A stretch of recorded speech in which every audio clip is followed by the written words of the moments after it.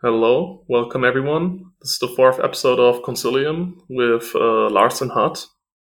Hey, good morning. And the topic of discussion of today is going to be how to how to navigate the social landscape of life. Pretty much that was the overarching theme of it, and we're probably going to talk a lot about the online social landscape because that's how Hutt and I became friends. That's how we got to know each other. A pretty large amount of the people who will listen to this are probably familiar to Twitter personas of ours in one way or another, of accounts, etc. And the online space and the world in it is not going away anytime soon. So we thought we can recollect our own journeys through it individually, and then what we have learned and how we're gonna aim to do it moving forward, how we conduct ourselves, how we conduct ourselves with other people, especially. So here we go. Boy, no pleasantries at all, huh? This was the intro. Now we go over the formulaic robotic industries. First of all, important piece of online pleasantry: GM. For the internet boomers who don't know what this means yet, this means good morning. Good And it's a morning. very, very important greeting as of recently. So I think I've given you all of the due respects by saying GM. You have to say it back though. Okay, that's fine. F you. I need to just do a little disclaimer. I'm actually camping as we speak. I'm sitting in a camper at a campgrounds, and there may be all sorts of interesting background noise. Hopefully the technology does its job and doesn't pick up too much of non-human voice, but It has um, a very nice ambient voice, yeah. like a background track. It's good. Well, I don't. I'm trying to decide if I should mute while you're speaking so that the background track is kind of less less obvious, or if I should just leave it so that it's more consistent throughout the entire podcast. I think you should leave it. It's at least the way I hear it. It's not overbearing at all, and I wouldn't mind having that soothing atmosphere behind my speech as well, because otherwise you come across this very relaxed, chill person, and then it stops whenever I speak, and it makes me sound like this really intense hard ass, which many people might say that's how I am, but we don't need to. We don't need to make people believe that even more than they already are. Alrighty, this is Concilium ASMR. Oh god. Well then, how shall we go about it? I think neither of us have ever spoken to the other about the full extent of our whole online history. Like, we both know bits and pieces about the other. And I don't know exactly how much I told you or how much you remember of my stuff. So I, I'm thinking I can just start going through my tale, and we'll see if you have something to inflect, something about your own stuff you can then start talking about, and we'll just do that and see how it goes. Go for it. So, hmm, how do I put this? I I started in grade nine. I started becoming more socially attuned with my peers. Let's put it like that. It was a very fun year. It was the first year where I really completely stopped being an outsider and kind of a rebel who thinks that everyone surrounding him in the classroom is completely beneath him and stupid and absolutely just moronic. That was my attitude for most of my high school career, which started at grade five. And year nine, things like the whole class community really got better, and it was just a very fun time. And coincidentally, also two of my best friends in high school joined my grade that year. And one of them introduced me to a wonderful game called League of Legends, which I don't know if you know what this is, Hot, but it's the most popular online game. I think it still is, with the most players that exists. And it's like a game you play five people versus five people I would on a have thought map, and World you do of things, and Warcraft you have was to the most destroy. popular.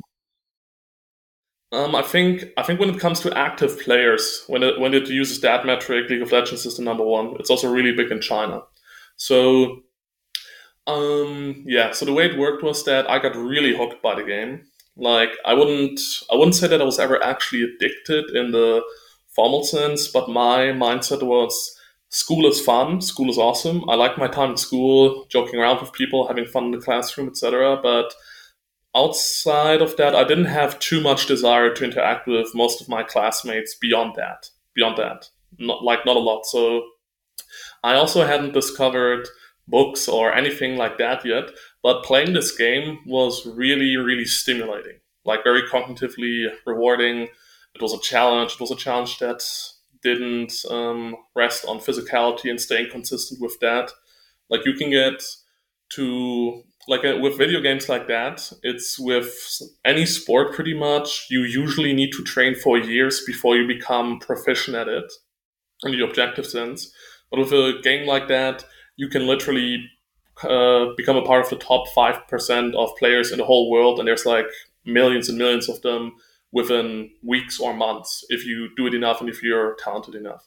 So this really hooked me, and it was also fun to play with friends, like to play with or rather with people from school, and that was also like the social tab. And anyways, I was the one who played it the most by far in that circle, and I also then got into competitive gaming. Like not myself, I was nowhere near good enough for that, but eventually I cared about also analyzing it and witnessing it at a higher level. Like we're not gonna start a whole esports debate, is it real or not? But it's pretty much the same at chess, with it's something which people can be good or bad at. And if you do it yourself, then you may enjoy watching people who are really, really, really good at it and do it for a living. So I did that. And no one in my school liked talking about it though. Like none of them watched those professional players play it. So I went to Twitter because there was like the reason was I went on Reddit and on the subreddit for the League of Legends game. And on the esports discussions, they were always talking about roster transfers and drama that occurred. And most of this was on Twitter. And I never had access to it because it was just on Reddit. So eventually I created an account. I followed people. And I was mostly a lurker at first, like just someone who watches things and doesn't comment. And eventually I started commenting on it with some people that aren't players themselves, but coaches or just otherwise people on Twitter that talk about it. And this was like in 2015, I think. I was like 14 or 15 at the time. So there I slowly built up a following. And by following, I mean I had like 34 followers. And one day, but all of those, the thing is, I blocked all random people from my account when they followed me. So all the people that followed me were people that were active in the scene, like talking about it or directly involved, like coaches of teams. And these teams have now like millions of dollars of funding. And this was noted by one coach when he was like writing me all out of nowhere, like, Lars, why is it that you only have 34 followers, but when I click on them, it's the most stacked following I've ever seen? And that's kind of how I like to keep a low profile, but still talk about things. And eventually I kind of got bored of talking about it. But this one account who was also into League of Legends was also into politics. And he got my attention with a particularly outrageous claim, which was that a certain orange skin colored person was going to become president. And at this time, my English teacher still showed John Oliver clips and like he was the second coming of Jesus, and we had to analyze it and fawn over it. And that was actually a paramount reason for why I was receptive to this guy. Like receptive as in I was curious. Because I thought, like I liked it, it was fun, but I was like, the Wall episode of John Oliver I was like, if Trump is so stupid, if he's so obscenely incompetent, stupid, moronic, lying, there's no way that half of people would be into him, right? There's no way. I was literally just like, it can't be. It would be too outrageous and insane. So when this guy made that claim, I followed him with the intention of mocking him for when he was wrong.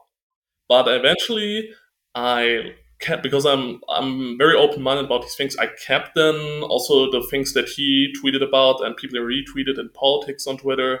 I got a feel on that. I betted money on it. I think I bet like 3 or 400 euros on a 6.25 quota on a betting site, like which he told me to. And my dad really was like, I'm a bad father for letting you do this. I'm such a bad father for letting you do this. Because he also didn't believe it, but then it did happen. And so, like a funny story about that, it was a bit known in my school that I was not a Trump supporter necessarily, but someone who believes that he was going to win and that he wasn't the second incarnation of Hitler himself.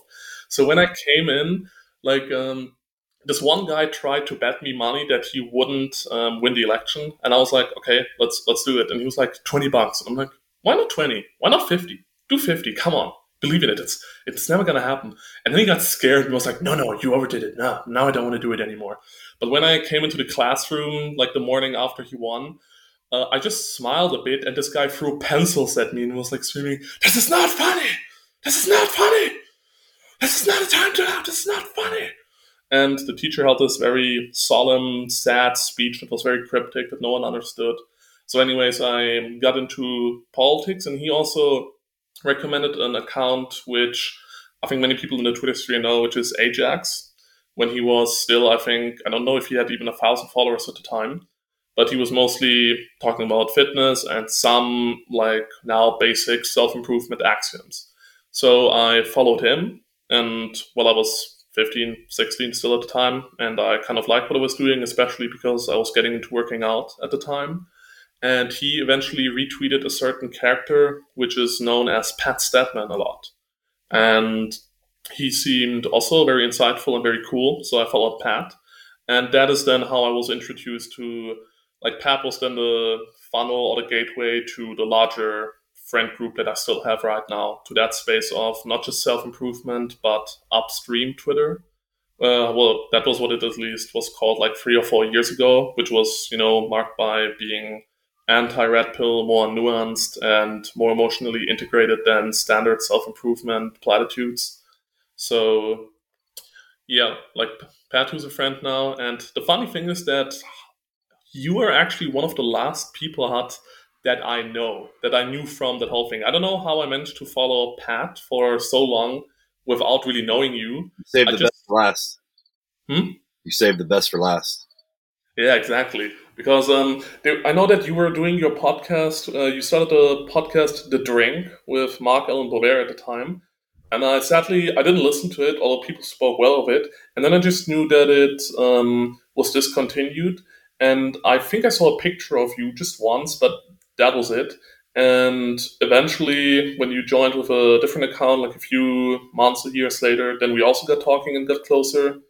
But yeah, that is pretty much how I arrived in Twitter, so to speak. And now, why I arrived in Twitter, it's obvious that I wanted to talk about the League of Legends competitive scene, and I didn't have anyone in my closer physical life that cared about it or wanted to talk about it as much.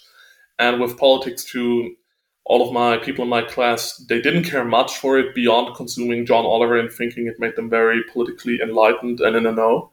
And fitness and all of these things, which is things that it was much easier to learn about online and to speak with people online who had similar interests, ambitions, and then also, of course, the upstream stuff, which, like, not to talk about MBTI or cognition too much, but which is mainly intuitive people which care about certain similar topics of self-integration and just exploring things that I couldn't do with people in real life. And I think it actually did me a lot of good to get into that part of Twitter because, like, this is not meant to be bragging, but just how dire the state can be. That if it wasn't for Twitter, I could have very, very well believed that I was the smartest person to exist in my life until university. Because I've never met people who are truly making me believe, like, wow, that's a person that is actually not only like on my level of consciousness or thinking about things, but could actually be well above me even. And I don't think I would have turned into a huge asshole without that or anything, because at that point I was fairly sociable already. But it was still good to see not only am I not crazy for going for certain thought patterns and assumptions and clues about society or how things are and how my experience goes. It's not only that it's not unique, but it's not particularly niche either. Like, there's actually a lot of people who have similar thought patterns and conclusions. They just weren't in my physical proximity. So the next big milestone was that the university that I attended until like more than half a year ago, I got to through Twitter because I was tweeting about I want to study psychology, but my German GPA is nowhere near good enough to do that in Germany because you need to be like in the top 0 point something percent to do that. But Why is this that? You can't just Yeah, study whatever you want. yeah, like it's a good question. Like basically, medicine is the most contested one. Like the way it works to explain it is that one is the best grade that you can get usually in class, and six the worst. And then there's a comma system. So 2.0 is 2, 1.0 is 1, 3.0 is 3, blah blah blah. And to get into psychology, you pretty much need you can actually reach 0.8 and 7, I think. And to get into psychology, you pretty much need 1.0. And if you have up to 1.5 with a lot of weighting, you can also get in. So you And mean literally getting accepted? Like you've got to have a certain. You can't just go study whatever you want. You've got to have a certain grade rating to get into a certain career path. yeah, yeah, that's like with those, because psychology and medicine are very contested. And then, of course, it's not just certain universities, but there's only like, I think there's like two universities in Germany that are known for not having a GPA requirement in psychology. But then if you study at those, you are pretty much, people are going to look at your degree and they're going to recognize that place. And then you're going to be assumed to be, because you couldn't get into the normal one, that means you're a loser and it's less worthwhile. But Every time yeah, I hear about a European system, whether it's healthcare, I have a lot of criticisms of the U.S., but every time I hear about a European system, I just hate it. I just hate it. yeah, It's like, oh, well, we'll give you free college, but you can't choose what you want to study. Okay. like, yeah, the thing is, you can choose most things, just those elite things you can't do. And And psychology is an elite thing. yeah, that is kind of Psychology is a the major catch. here. Psychology is a major in the U.S. that people pick when they just really don't know what they want to do. psychology, Oh, psychology's like, oh, I'll just do psychology. You know, what the thing is, that is still true here. It's just that's for the people who are high achieving with grades and don't know what to do. It's pretty much a running joke. I think the most popular majors to do is like business education is a kind of one, business and economics education, um, law, medicine, and psychology. If you don't know what you want to do, then you spin the wheel, and if you have good grades, then you're probably not just going to go to any business major. But if you have good grades, you should pretty much spin the wheel between psychology, medicine, and a good law degree, because those are high status, high paying jobs that people with good grades are supposed to get into. So it's outside of that, you can get into most things pretty easily. Like philosophy, for example, I could study that pretty much at most universities. Only very few have any GDP like requirements for that. And you yeah, can study just years stuff that of you're not good enough philosophy. for, but you would just need to wait like half a decade or more, which wasn't worthwhile for me. So what I was then looking at was that the Netherlands has roughly similarly comparable education to German universities, which are good, but you don't need a GPA to get into a psychology degree. And what I ended up getting into was, technically speaking, not a psychology degree, but it was called University College, English speaking, international accepting, and it was pretty much pretty American, because you couldn't just study one thing, but you had to study a variety of things. It was all about interdisciplinary effort. Technically speaking, I wouldn't have gotten a psychology degree, but a social sciences degree with a major and thesis in psychology, which would in practice amount to the same thing. But that's a whole scam, actually. Like, okay, I'm not going to be consistent with what I talk about, but that's such a scam. When I was in my first year and I had to wait for my courses because I didn't get into the intro to psychology class in my first semester, and then I was in the intro class in the second one, and I looked at what classes can I do here. There is clinical psychology, social psychology, what was it, developmental psychology, um, there was another class. Oh yeah, health psychology. That was then level three. Health psychology, the psychology of ethnic relationships, and crime and context, which was a mixture of psychology and criminology. That was it. And then I looked at the curriculum of the university from pretty much the town I'm from, and they had pretty much almost as much material of different psychology disciplines just in one semester. And that was pretty much the whole curriculum I had access to at my whole time in that university college. And then the story is, I didn't like psychology at all, and I took a long time to find that out, because we could only take one course each semester. So didn't get one first one. Intro class doesn't tell you anything. Social psychology is a scam. Like if 9 out of 10 studies that you conduct can't be replicated, then your discipline is pretty much, it's not scientifically valid and it's not interesting enough on a philosophical level to matter at all. Then Nine the out third of 10, one, that's generous. yeah, and the third one was developmental psychology, and we literally spent half the semester on learning the biology of a fetus in the womb. I was like, yeah, cool, that's the real psychology that I came here for. And we literally had to almost force the teacher, like me and my friend, to talk about nature versus nurture, because I thought, well, in a class on developmental psychology, that should be a topic of discussion, right? Not saying one is more important or anything, but we should at least talk about it and what the different arguments and sides are. But the teacher would never have done that if we hadn't kept insisting on bringing it up in class discussions. So then, fourth semester, I finally realized, well, this is actually not for me. Philosophy is it for me.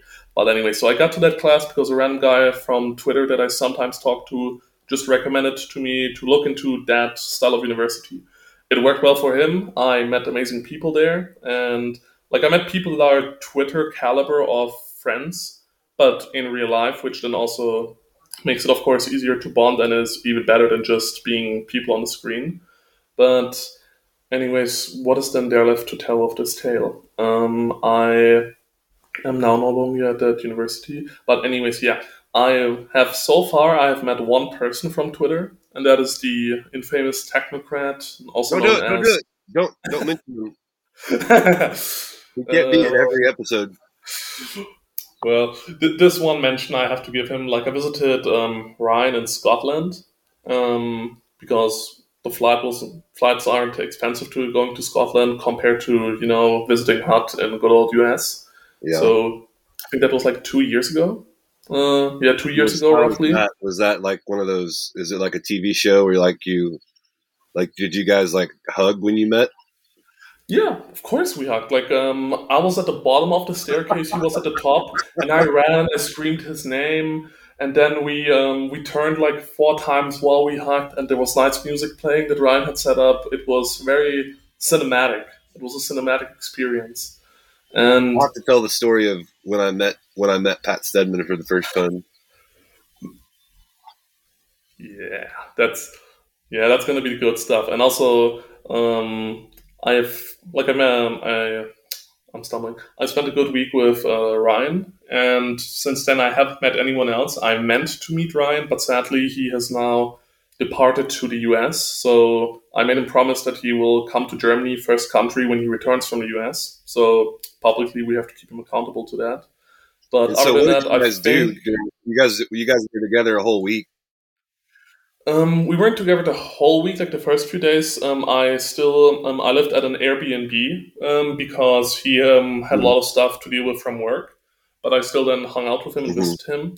And like he had some work stuff to do, which was fine for me because then I also could do some study things on my own and spend some time alone. But other than that, we talked a lot. We took walks. We went to the cinema, and there was actually a really iconic experience that we had in the cinema. So everybody, I think most people know that Ryan has a pretty decent taste in movies and expressing his taste and his opinions of them. He's good at that. That's also what I thought. Mm-hmm. So we just wanted to go to the cinema, but there were pretty much not a good collection of movies to watch. So he decided, let's watch Zombieland 2 because Zombieland 1 was decent. Okay. And the thing is, there was not enough space left. There was only one space left, I think, and the other one was for a disabled person. But there were more than enough spaces left for disabled people that weren't going to be taken up. So I figured we can just book that one. But I had to stay true to the role because I didn't want it to seem like I was an imposter. So then I Mm-hmm. played the part of a somewhat disabled, stumbling person and embarrassed Ryan in public Oh, great. because I didn't want to, make people think that I just take a seat that isn't my own. And then actually there was no seat taken next to Ryan, I think, in the end, but the movie already started when I realized that. So we watched a movie for which I put on this very intensive performance, and the movie was shit. It was so boring. It was not funny. It was not remotely funny at all. It Mm-hmm. was absolutely terrible. And he kept denying that it wasn't that bad. It wasn't great, but it wasn't that bad. So then that led, I think, to another like multi-hour long discussion on what makes movies good and bad, and our differing opinions on that. Yeah, was a good time. Was a great time.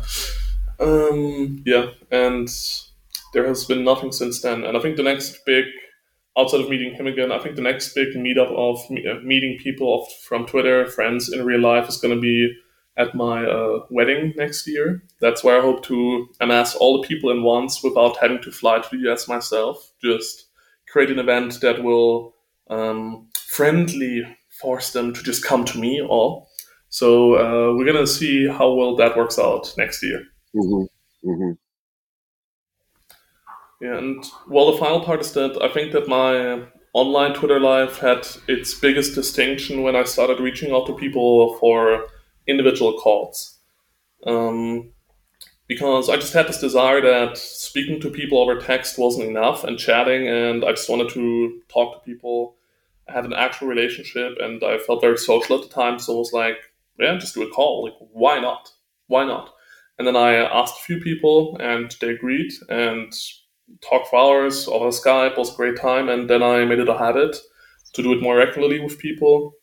And with like some of them, I literally for almost 6 or 9 months, I spoke every 1 or 2 weeks on a Skype call, and that just took things to the next level in terms of it not just being an acquaintance that you're really close with in the online environment, but I actually got a feel for the person on a much more intimate and real level than ever before. So I made it a habit with pretty much all people that I considered friends, because I was thinking, if they're friends, then we can find a time for that and it will be great. And if you have a call and realize there's actually not much to talk about, then maybe spending all of the time online together is also kind of a waste of time if it doesn't lead to something tangible. And I think that face-to-face voice calls are the most tangible form of bonding that you can experience in the online medium, at least.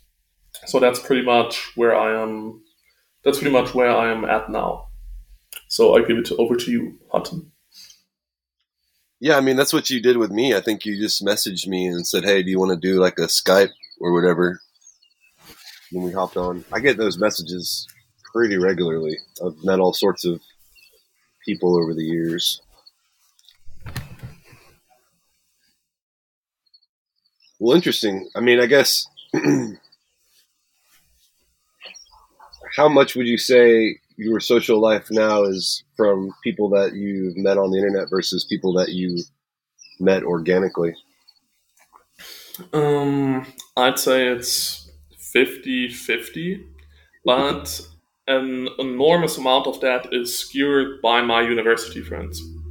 Because if I hadn't gone to university, then it would be more like 90 or 95%. But I've made some really great connections with my friends from university who I want to then also. That's one of those things I'm gonna look forward to on the wedding, if it happens like that, is to merge those camps of people who I think are both great but don't know each other yet directly. I mean, Flo, you know Flo, actually, one of the few who knows Flo better than just me speaking about him.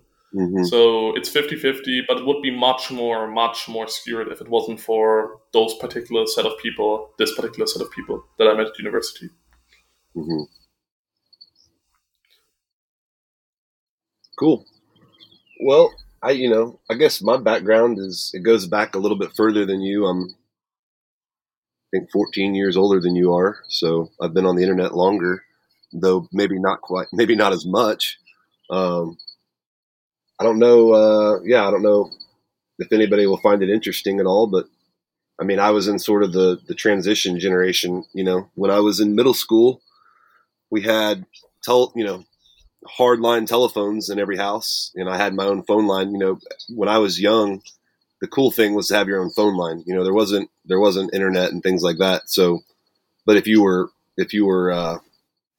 really fortunate, you could talk your parents into getting a second phone line that was just right to your room, right, where your friends or girlfriend or whatever could call you, and they didn't have to worry about your parents picking up. And it was just like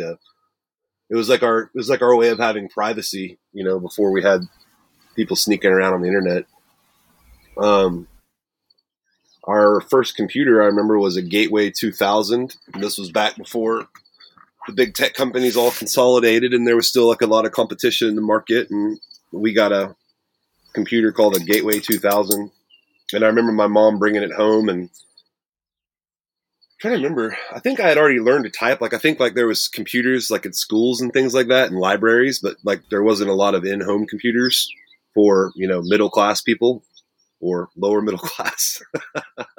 But I mean, I learned to type. Like I had computer class like in the 6th grade.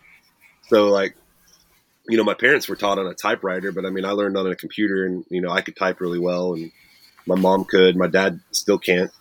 But yeah, I remember my mom bringing a computer home, and I was just, beyond myself excited, and, it could burn CDs, and I'd never been able to, make my own CDs and things. And, it came with a game pack that sort of became a little bit of a cult favorite following. Like there was this one game that just happened to be, with the Gateway 2000 game pack. Like my mom paid the extra money or whatever to get the, to get the game package. And one of the games that was in there was Age of Empires. And it was my first video game. I'd played like Sega a little bit here and there, and like, what was it called? Mario and Luigi, whatever that is, and like Sonic the Hedgehog on some of those things. But like, I never had a gaming console, I had friends that did, but I never really was much into it. But this game, Age of Empires, came out, and it's been interesting because I've met people subsequently through the years that they got really big into Age of Empires. And there was a few years where, I mean, I spent a lot of time in the summer, on the computer playing Age of Empires. It's like a world building game where you start out with like one guy, and then, you build a farm, and you make resources, and then you build a town, and you build more people, and then you battle other people. And I think when the game first came out, it was just on like your computer. Like you just played against the computer, and you could set like the different levels of like, difficulty. But then after a while, I can't remember if it was just like an upgrade or if there was like another iteration of the game or whatever. But after a while, I was playing it online. And yeah, I don't know the year, but I mean, I spent a decent amount of time playing it online one summer, and I got pretty good. And I mean, I got to where I was rarely beaten at this game. Don't remember my username. Don't remember where I played it. Don't remember anything, but it was on like a dial-up connection. So yeah, I guess I was, that was like my first introduction to, an online forum where there was, people commenting and talking and stuff. And I was pretty young. Oh, we had AIM. So we had AOL Instant Messenger on our computers. And that was how we would talk, with girls and other girls and our buddies and stuff on the computer. And I guess, again, I'm still trying to, it's all fuzzy. I guess this was before we had cell phones.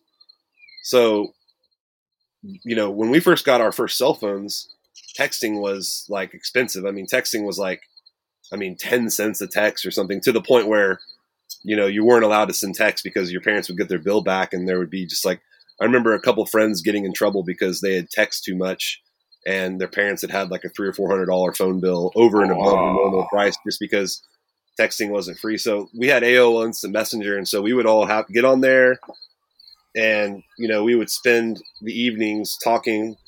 And again, this doesn't seem, I think technology was moving so quickly that some of these things quickly got like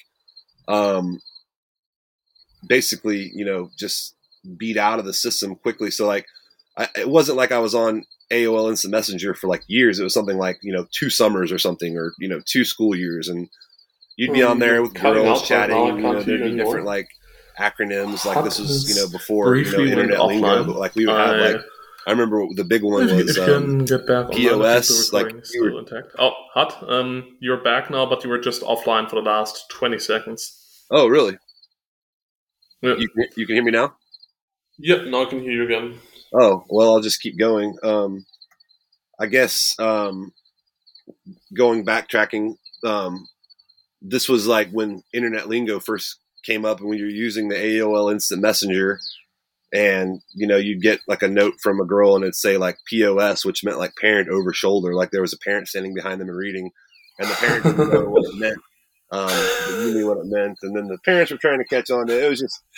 It was a mess. And then like when I was in high school, like the first social media started hitting, and I wasn't on any of them. I had friends that were. I think Zanga and MySpace were the first two.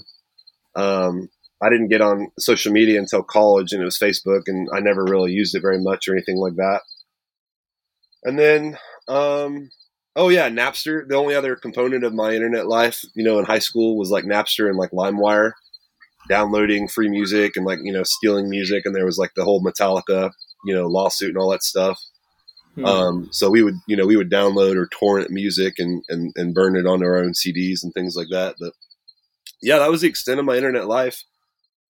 And then in college, like I say, I was on Facebook, and that was back when Facebook was like still like a social network, where it was just like when I joined, I was like friends with all my university, everybody in there was in the same network, and like I couldn't see somebody at another university. Like I was just in there with my university, and then after a couple of years, like that went away, and it just kind of like opened up to everybody. But it was originally just like, my school, like, friends and people that I went to school with. So it was pretty cool from that perspective.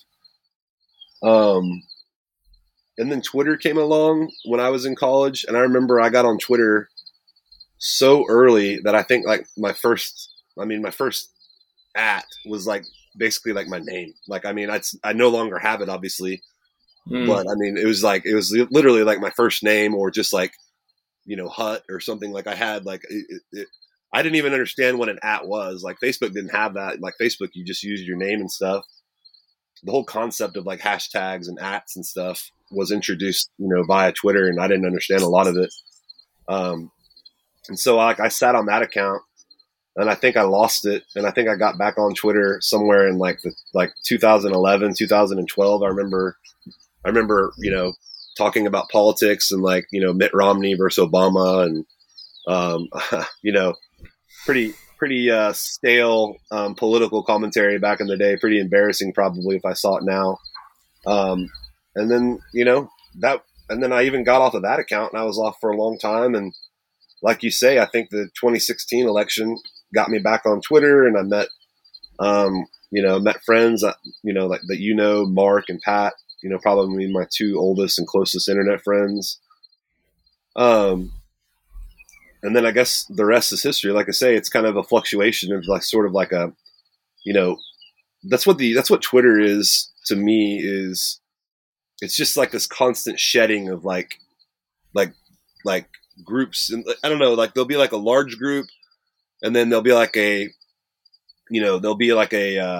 topic of the day that there'll be like a disagreement, and then there'll be a smaller group.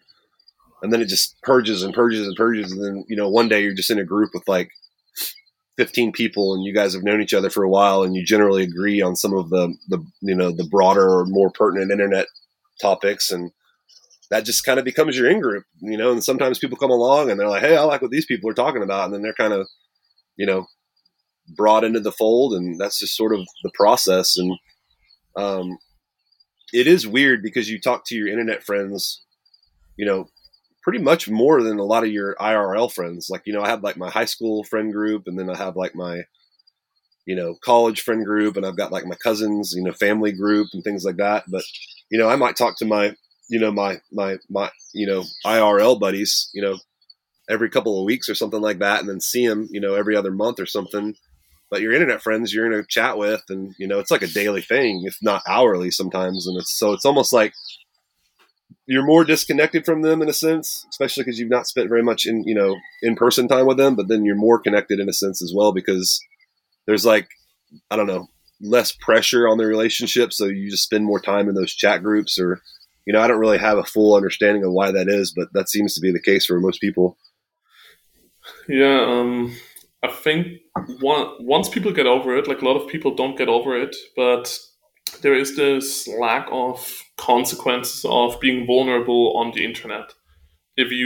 Unless you have your full name and you do it in a very public forum, but if you don't have your real name and you say some things that you think are embarrassing or intimate to a person who you don't know where they live, who don't know where you live, then there is much more freedom once you get over the social status game of I must appear a certain way. There's much more freedom to be vulnerable with less apparent risk to it. So it's easier to be honest about certain things than it is on online with online people than it is with people IRL, because those people probably know you're more, at least in the moment, more esteemed IRL network that is more important, or so it seems. And you also filter, like on the internet, you filter through association and through ideology and through beliefs. You do that in the physical world as well, but you do it with a much smaller pool of the people that are geographically approximate to you and where you spend your time. But on the internet, the pool is seemingly infinite, and then you can select for certain things that you are then also going to have common ground.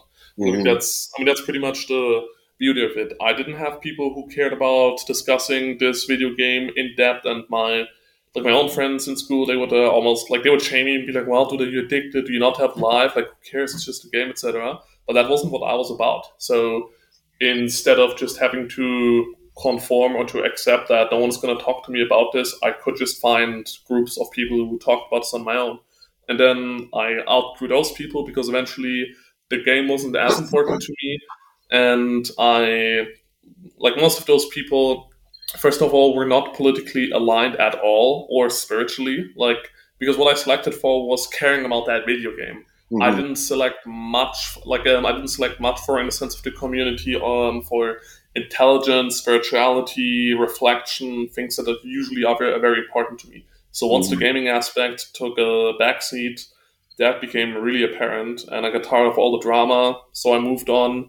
And yeah, I think it's just easier. And it's junk. Like, it's also junk volume. Like, as you said, you don't have you don't have the same quality of a connection just by chatting, but because of the sheer amount of intimate information that you're able to transmit via the texting medium every day, forever pretty much, means that even if you don't have that intimate setting, or that personal setting, that interpersonal physical setting, you're still going to reach a certain level of familiarity and intimate comfort with those people by the nature of the stuff that is being shared and the time that is being spent with each other.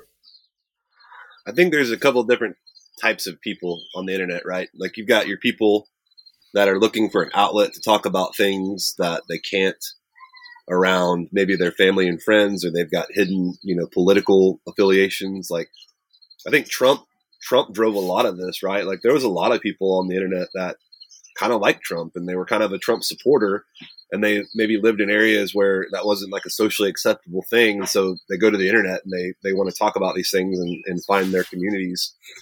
And then there's people that are looking to, learn and connect, and they have kind of like almost like a like a searcher mentality. You talked earlier about what was it you were saying, and I was thinking to myself, oh, you were talking about kind of like the discussions that you found our corner talking about. And like, I mean, look, I mean, I'm not trying to say, like, I mean, we're not like in any way like a special or unique group, but I mean, yeah, I mean, I do talk about things with my internet friends that most of my family or most of my friends are not really that interested in. Not to say there's not people around me, like literally like physically near me that I live by, that aren't interested in those things, but you just don't meet them, right? Like, I mean, none of my family generally wants to talk about like, human migrations or, human or evolutionary psychology, things that, I like to read about. So I do think it's easier to find your niche online because you can filter more people. It's like Tinder. It's like online dating. You're more likely to meet a girl maybe that you have some similarities to on Tinder, because you can swipe 60 times or 70 times in a night, where if you go out to a restaurant or a bar, you're going to talk to 3 people. And then there's people on the internet, and this is a large segment, that just want to basically play out like a fantasy, like portray themselves in a way that's totally incongruent from their actual life. I mean, I see this all the time, people talking about stuff, and they have zero background in it. They have zero, in real life experience with the subject. maybe they're not even super, particularly, happy or successful in real life. And so the anonymity of the internet gives people an opportunity to kind of have that freedom of expression. And there's like a blurring too. It's not like you're just one group or the other, right? Like there's like different shades. Like you could have your foot in, 3 or 4 different, online personas at the same time. I certainly know I've talked out of my ass, plenty of times on the internet, talked up experience or talked up credentials. It's just something I think that young men are prone to do. I'm becoming less young, but I'm still, it's not been that long ago that I was, 26. So, but yeah. And I guess the only other one that I was thinking of that is sort of an online experience for me from a, gaming experience, I guess. Since I already gave my background, the only people that are going to find this interesting is like our, closest friends and then like my kids in 30 years. But I played Gears of War in college, like fanatically for a couple of years. I played Gears of War. My roommate, when I was still living in the dormitories, he had an Xbox. Again, I've never owned a gaming console. This is the kind of people that raised me. One Christmas, I had at that time a richer uncle. He was, kind of in the family. He was kind of the most successful guy. I had more money. And so like, I always got like, your crappy family gifts, every year. And then like, he would always go out of his way. Cause it was me and I had 2 male cousins on this side of the family. So there was just 3 of us. And he would always go out of his way to get us something like, really nice, more expensive than usually like what my parents would spend. And the year the Xbox was coming out, he had called up my mom and said, "Hey, I want to get the boys an Xbox." And he only had to buy 2, right? Because the other two males are brothers. So he would buy them one or whatever it was. And then I would get my own. And my mom told him at the time, don't get Hutton the Xbox. I think he would be more interested in the Flight Simulator. So I got Flight Simulator, and they got the Xbox. And so I was sitting at home trying to figure out how to like, take off an airplane. And it was like very realistic and stuff like that. But my mom was always doing stuff like that. But getting back to Gears of War, I got fanatical about it. I never played Halo in high school, which was the big game that people were playing. But I got into Gears of War on the ground floor and I got really, really good. To the point where I would just spend hours and hours a day. I wouldn't go to class. I would come home from class and get on the game. And I mean, just sick amounts of time spent on Gears of War for a couple of years. And it just kind of fizzled because like the second and third iterations just weren't as good. And that's just kind of how those games kind of died. But, so I guess the other thing you mentioned meeting Ryan, I'll talk about just because I think our friends would find it interesting. Do you want to hear the story of the first time I met Pat Stedman? Definitely. So it's really not, I mean, it's pretty anticlimactic, but Pat was living in New York at the time, and I had taken a job in like Pennsylvania, which was like adjacent to like upstate New York. So I was not too far away from him. I was just a couple hours away, and we had gotten a house. My wife and I, we had a couple of options because we knew we weren't going to be there permanently. So like we weren't going to buy a house, but we could either rent an apartment in the city, which I thought was kind of boring, or I was looking around at these little lakes and stuff, and we ended up renting a cabin. It was like a seasonal cabin. Like we were there by ourselves basically because they had these cabins on this lake, but everybody else, it was like their summer cabins that they would just come to on the weekends. But we were renting one full year round. Itty bitty lake. Like I can't tell you, it's like the size of a large pond. But anyway, so me and Pat had been friends for a while, and we were introduced by Mark Bovair, who you mentioned earlier. And, Mark knew both of us, and like, I really didn't know Pat. Pat's brand was like the dynamic man back then. But we got in a group chat and we became friends quickly. A lot of overlapping interests. Like, I think some of the initial things, like, I mean, you talk about like cognition, we talked about some of those things. I think we had, had some similar experiences. Like we'd read the same fantasy series in high school. We may have even played Age of Empires and things like that. But so there was like a lot of like, we clicked pretty quickly. But anyway, by the time Pat came to visit me. We had known each other for years on the internet. And I remember him coming up and like, he texted me that he was there, and I walked up to the road, and he got out, and and I think the first thing that struck me was the way he walked. I don't know if you've ever seen a video of Pat No. walking. He walks like a virtuoso conductor. You know, like when the guy's up and they've got their hands flicking and they're conducting. You know, they're directing the orchestra. That's kind of how Pat walks. He's got like one hand kind of in the air, and it's almost like he kind of floats. I remember the first thing, and he was also like had his hands full of shit, like he was like dropping stuff and like saying hi. But no, I mean, yeah, we gave each other a big internet hug, and it never was really awkward at all. I mean, me and Pat just don't really have those types of personalities, and we'd known each other for so long. And he stayed a couple days with me and my wife, and we hung out. He had brought some wine with him that I think had gone bad, maybe because I remember it kind of made me sick. And he had brought like some, I think like some Polish spirits of some kind. I think I was hungover for 3 or 4 days after Pat left, but we swam in the lake, and yeah, we just hung out. We cooked steaks and talked shit, and that was it. And I lived up there for like I think 14 months or something like that, and we saw each other a handful of times. I went down. I went down and saw him in the city. I went and met him in Philly one time.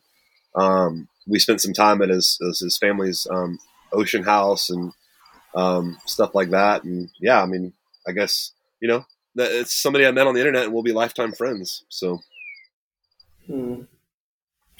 Well, this helps me to wait a bit more until I can meet the Stedman himself, because I think Pat expressed the intention to move to Poland for like 2 years now, at least.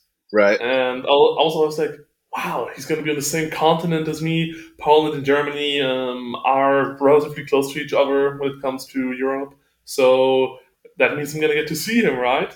And it still hasn't happened. And at this point, I think it's better for me to just think it's not going to happen and make peace with that. And if it happens, it's going to be a pleasant surprise for the Stedman to come. The wines that he brought, did they at least taste good? Did he turn you into a proper wine taster of your own now, or it was probably they were too good for my blood. I'm like a moonshine, rock gut whiskey, cheap beer kind of guy. There's probably just that it was too high culture for myself to enjoy. Yeah, I also I don't drink because I find the taste just abhorrent, and I don't desire the state of drunkenness anymore. But I remember this also must be like at least 2 years ago or something.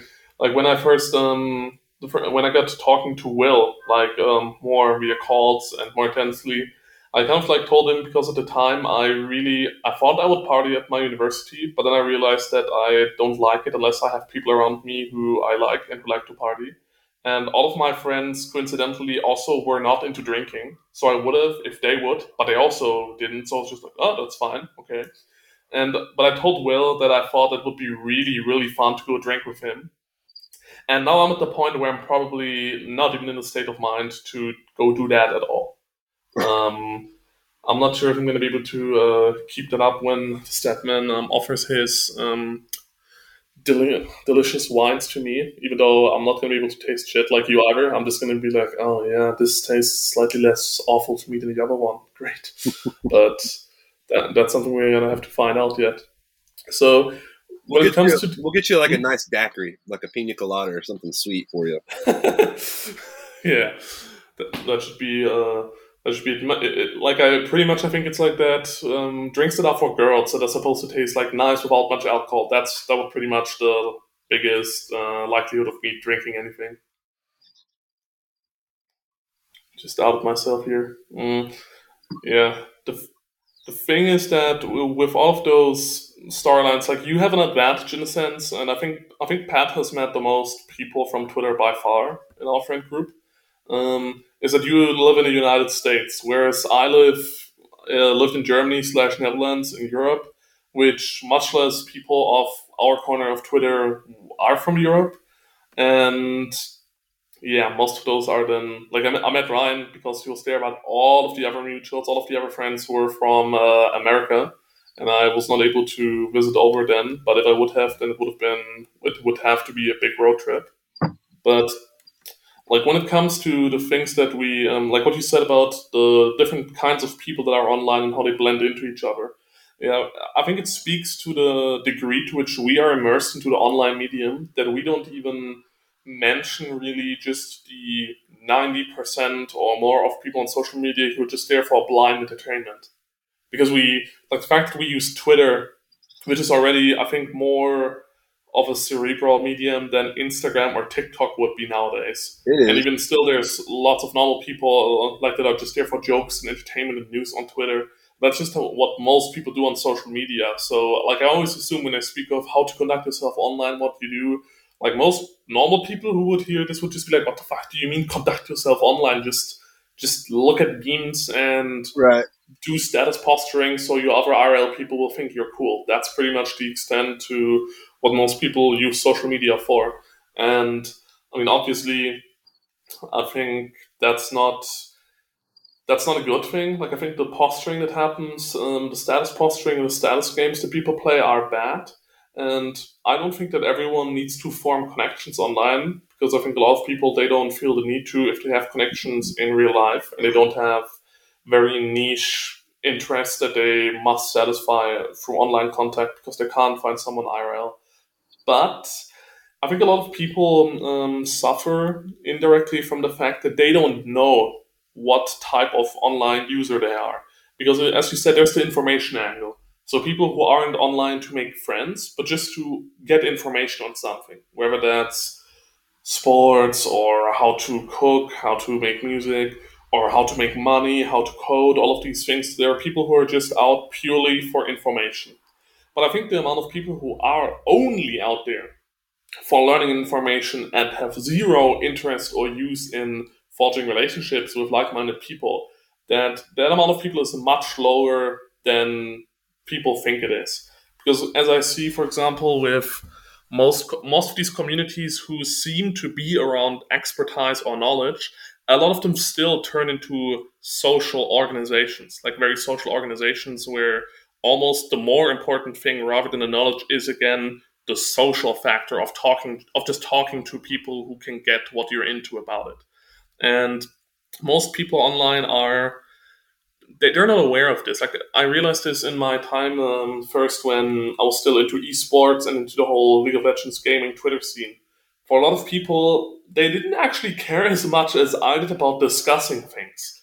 Right. They just vaguely, like, it's like most people are with soccer or with football or with any sport, that they watch it, they keep up with it, but they probably don't want to get into very, very intense, in-depth discussions about it every day. And that was the same case there. But a lot of those people, they don't know that, and they don't forge individual connections, and that's, I think, a real mark for someone who uses the online medium to his benefit or to their benefit, is that they create individual connections. Because a lot of those times, if you just talk to people in the context of a group setting, whether that's a group chat or public Twitter or something else, or group Skype calls even, if your relationship to a person only exists in the context of a group, then it's not a real relationship unless it can also exist outside of the medium, whether that be Twitter, Facebook, or whatever, and outside of the group, because there is a limit to the amount of real bonding you can do while you're in a group, because you behave differently. It's less intimate. Groups can still be intimate, and you can still talk about meaningful things in them, but there's something different to sharing something intimate with a group of friends versus having individual friends that you can share intimate things with who are also part of a group that you hang out with. Mm-hmm. So I think most people they're too scared. And that's what I mean about those empty status posturing games in the beginning.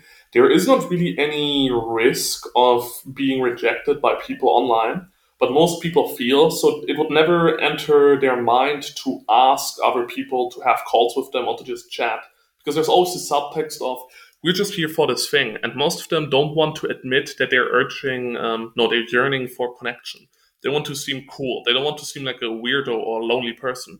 Whereas I am, like, I was always relatively transparent with the fact that I did not have, until university, I did not have people who I could talk with about these things IRL, and that was a kind of loneliness.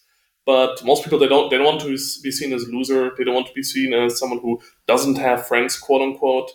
And I think that's fine. Like, I think that's fine to an extent. Of course, if you have certain huge problems that you could have friends IRL, but you just can't do it, then that's going to carry over to the online medium too. But I think it's fine to say, I just don't have people that I click with IRL, and I click with these people, so I want to become friends with them. I think that's a very sensible thing.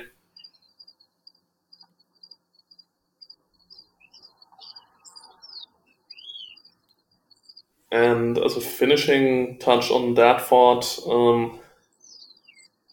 I really like. I think I'm gonna keep talking about this a lot in the future, but just how important it is to have at least one or two people that you would consider real friends from your time online. I think that is what can make it a proper, like the time spent proper, that there are zero regrets about, oh, I wasted my time online. And again, yeah, this is subtext of people speaking about, oh my god, I wasted my time online, I'm not doing anything, ha ha ha. If you realize that being on Twitter or talking to people that you know through Twitter is actually keeping up a friendship, real friendship that will endure and that you plan to become offline as much as possible, then it's not wasting time and it's not even a guilty pleasure at that point. So I think a lot of people, I think this should be spoken about more, because YouTube, for example, like when you look into YouTube comments, even a lot of people in there are just looking for a connection of some sort. People to talk about the same thing they care about. And in YouTube comments, you are much less likely to meet people than on other social media contexts. So I think a lot of people would be better off if they just made accounts with that intention. If they would make that unconscious drive conscious, because then they would have a much easier time of actually satisfying that urge. And yeah, I think it's given me a lot of benefit. And I know that most people are not in the kind of situation that I was in regards to alienation in a certain part of being offline versus online. But it's still very valuable, because if you spend that much time online, then it better amounts to some sort of real world enrichment of your life. What do you think it'll look like in 10 years? Do you think that the online space is going to change a lot, or do you think it's going to stay similar to what it is now? I'm completely clueless about the details of decentralization and Web3 and all of these words that I see being used more and more recently on Twitter. But isn't that a bit of an online phenomenon in itself? I mean, isn't the internet always talking about things that's going to happen, right around the corner, and then it just sort of kind of fizzles? I mean, I'm not saying that any of those things are going to fizzle or that decentralization might not happen, but isn't that something that does happen occasionally on the internet? I mean, people like to make predictions about what the future is going to look like. That's half of the online groups out there. They're making predictions about the future in, one regard or another, but they don't always happen that way, right? Yeah. So that's why I say I'm not sure how it's gonna happen. But a trend that I think is slowly creeping in more is that Twitter is becoming a funnel for private groups of sorts that are then not just happening in group chats, either on Twitter or off Twitter, or Discord servers. That's a more popular medium for forging then these usually non-public groups, that because it allows more immediate contact between people. But I think there's a danger that comes with if we move to an age where these private communities become more popular, which is that of stagnation and gatekeeping. Because if you create a space where you and all your people that you like best hang out and talk, and it's not on Twitter anymore, and it's not meaningfully on Twitter anymore. Like, it shouldn't all be on Twitter, or it shouldn't all be on a social media platform. But if you and me and all of our friends would all completely stop speaking on Twitter about anything and just move into a private group to talk all about it, that would help us bond and create a closer connection. But it would cut off the possibility for any new people to enter our proximity and to enter that space. And that just means if you think that's fine, then you're content with those people that you've met and only having them. And I'm not saying that you should look at friends like assets and you must always build more. But my mindset is that I am 21 and I have made amazing connections and friendships through Twitter online. Why would I cut that off now? Like, I'm not saying I'm desperately looking for more, but why would I directly reduce the chance of that happening again for the rest of my life that I spend on the earth? That's something that I'm skeptical of. And these groups then usually, I think, stagnate to an extent because new blood can't come in because it's private and most of the discourse has moved there. So I wonder how new people would find their way through the internet if all of it is, or not all of it, but much more of it is centered around private communities, which you need money or trust to enter. And if there's no public discourse where people can get to know people of that group and build trust, and how are they going to get in? So, I think people will still struggle, of course, with those same themes of connection, and even those are groups. So all of the stuff that I previously said about the limits of knowing people in group, if people don't actually then still create individual relationships with some of the members they like of those groups, then it's not going to be marginally better of an experience from the human perspective, I think, than it is right now.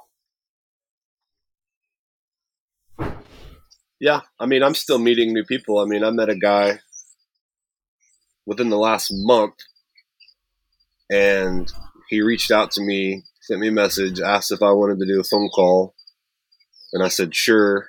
And we've talked a couple times, and he's from like a few hours away. You know, he's not far. He's not far from where I'm from. We work in a similar, part of the industries. You know. Yeah. And we'll be friends for a while. I've met a lot of people off of the internet now. In the past 18 months, I've met a lot of people. But Yeah, that's I guess that's the interesting question. Is like I've talked to Pat about this a little bit. It's like how do you continue to form a group, I guess, or build those connections. When the larger the group gets, you're going to have differing opinions on what some people hold as very important subjects. That just happens naturally. And then how do you, what are you doing? Like, I mean, are you doing anything productive? Is it just like an outlet, a socialization? One way I've seen people do it is they just kind of produce content and kind of let it happen naturally rather than going out and trying to find their group, kind of doing things like what we are right now, just sort of putting, content out there.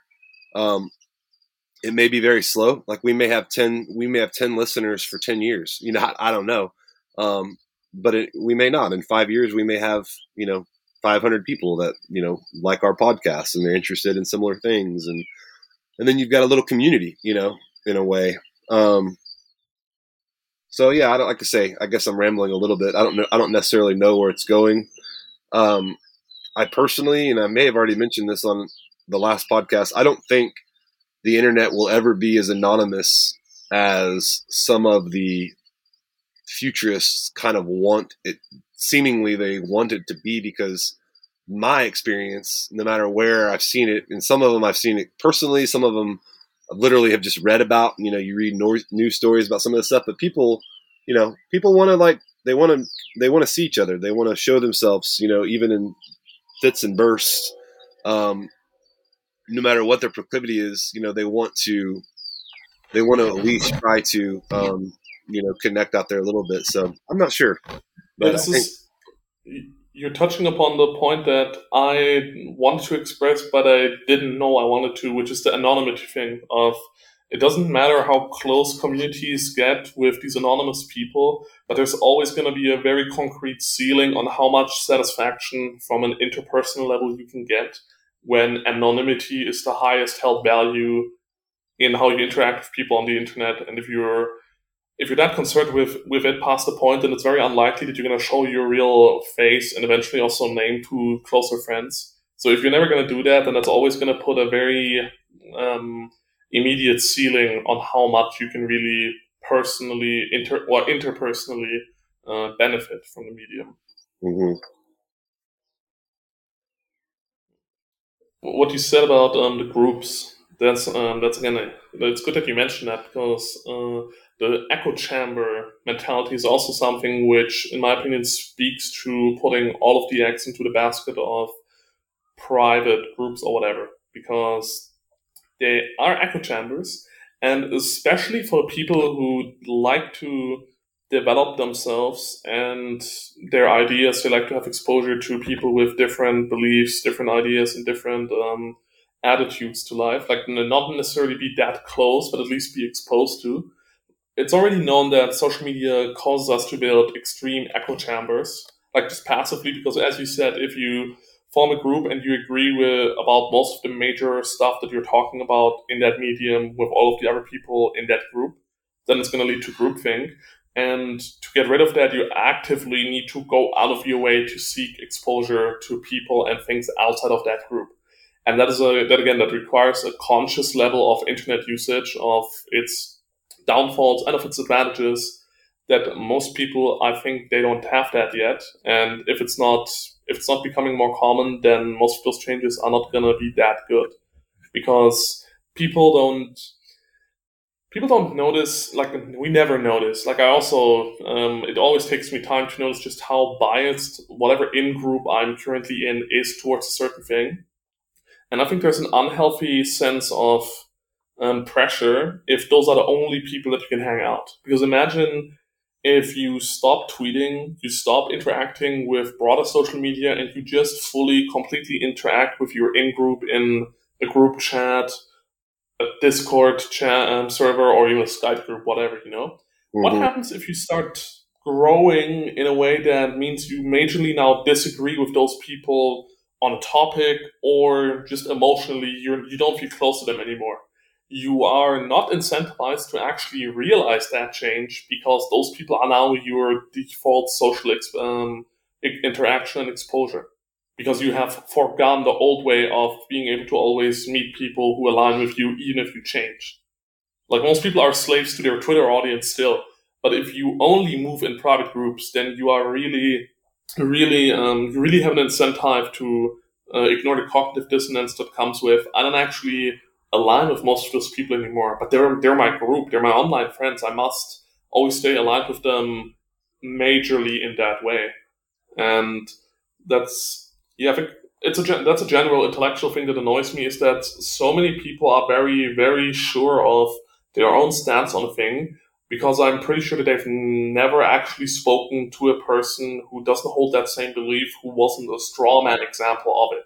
Because that's also what Twitter does all the time. And that's what really disillusioned me with what we would call the right on Twitter, or in America at least, is that I thought those people, because I thought that Trump was more valid than Hillary and had some good things, and I thought naively there was this idea of, these people are so much more conscious of how things are going, spiritual, blah blah blah. But I realized, like, I feared this, but I didn't want to admit it for years.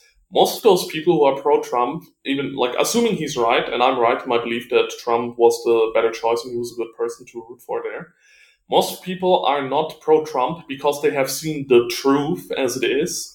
It is because there are two major sides. There's a 50-50 chance of them being on that side, and they can be on the right side even if they're on it for completely dumb, stupid reasons. Mm-hmm. And that's also why there can be smart people in the quote-unquote wrong camp. And all of those complaints and all of those talking points I see from those people that are supposedly roughly in my political camp, that's why I no longer call myself that I'm right-leaning or so at all, because I don't want to put a label on it, because I agree or I disagree so much with so many major talking points and the way they're conducted with people from all political spectrums. Like, I don't want to call myself a centrist, because that's equally as cringe-inducing, but that's why I can't call any movement my home, and that's because of that tendency of echo chambering, only addressing strawmen, not talking to real people who are also smart, who you also respect, who have completely different beliefs than you. And I think that's something that's also going to happen more and more on social media. So again, as always with the internet, the more conscious you are of its nature, the more advantage you can yield of it without experiencing most of the disadvantages. But the less conscious you are of this, then then your gains, your benefits from using it are always going to be inherently very, very limited. I agree, man. I think this is a good stopping place. Yeah, this was the fourth episode of the Constellium podcast. We've actually successfully made it through with only one small connection issue. So let's hope that streak keeps going for many weeks more. But if not, then I have my phone ready for the future. It was nice chatting with you, Hut, and I'm looking very forward to the next one in 2 weeks. Likewise, this was fun. Talk to you soon. See ya.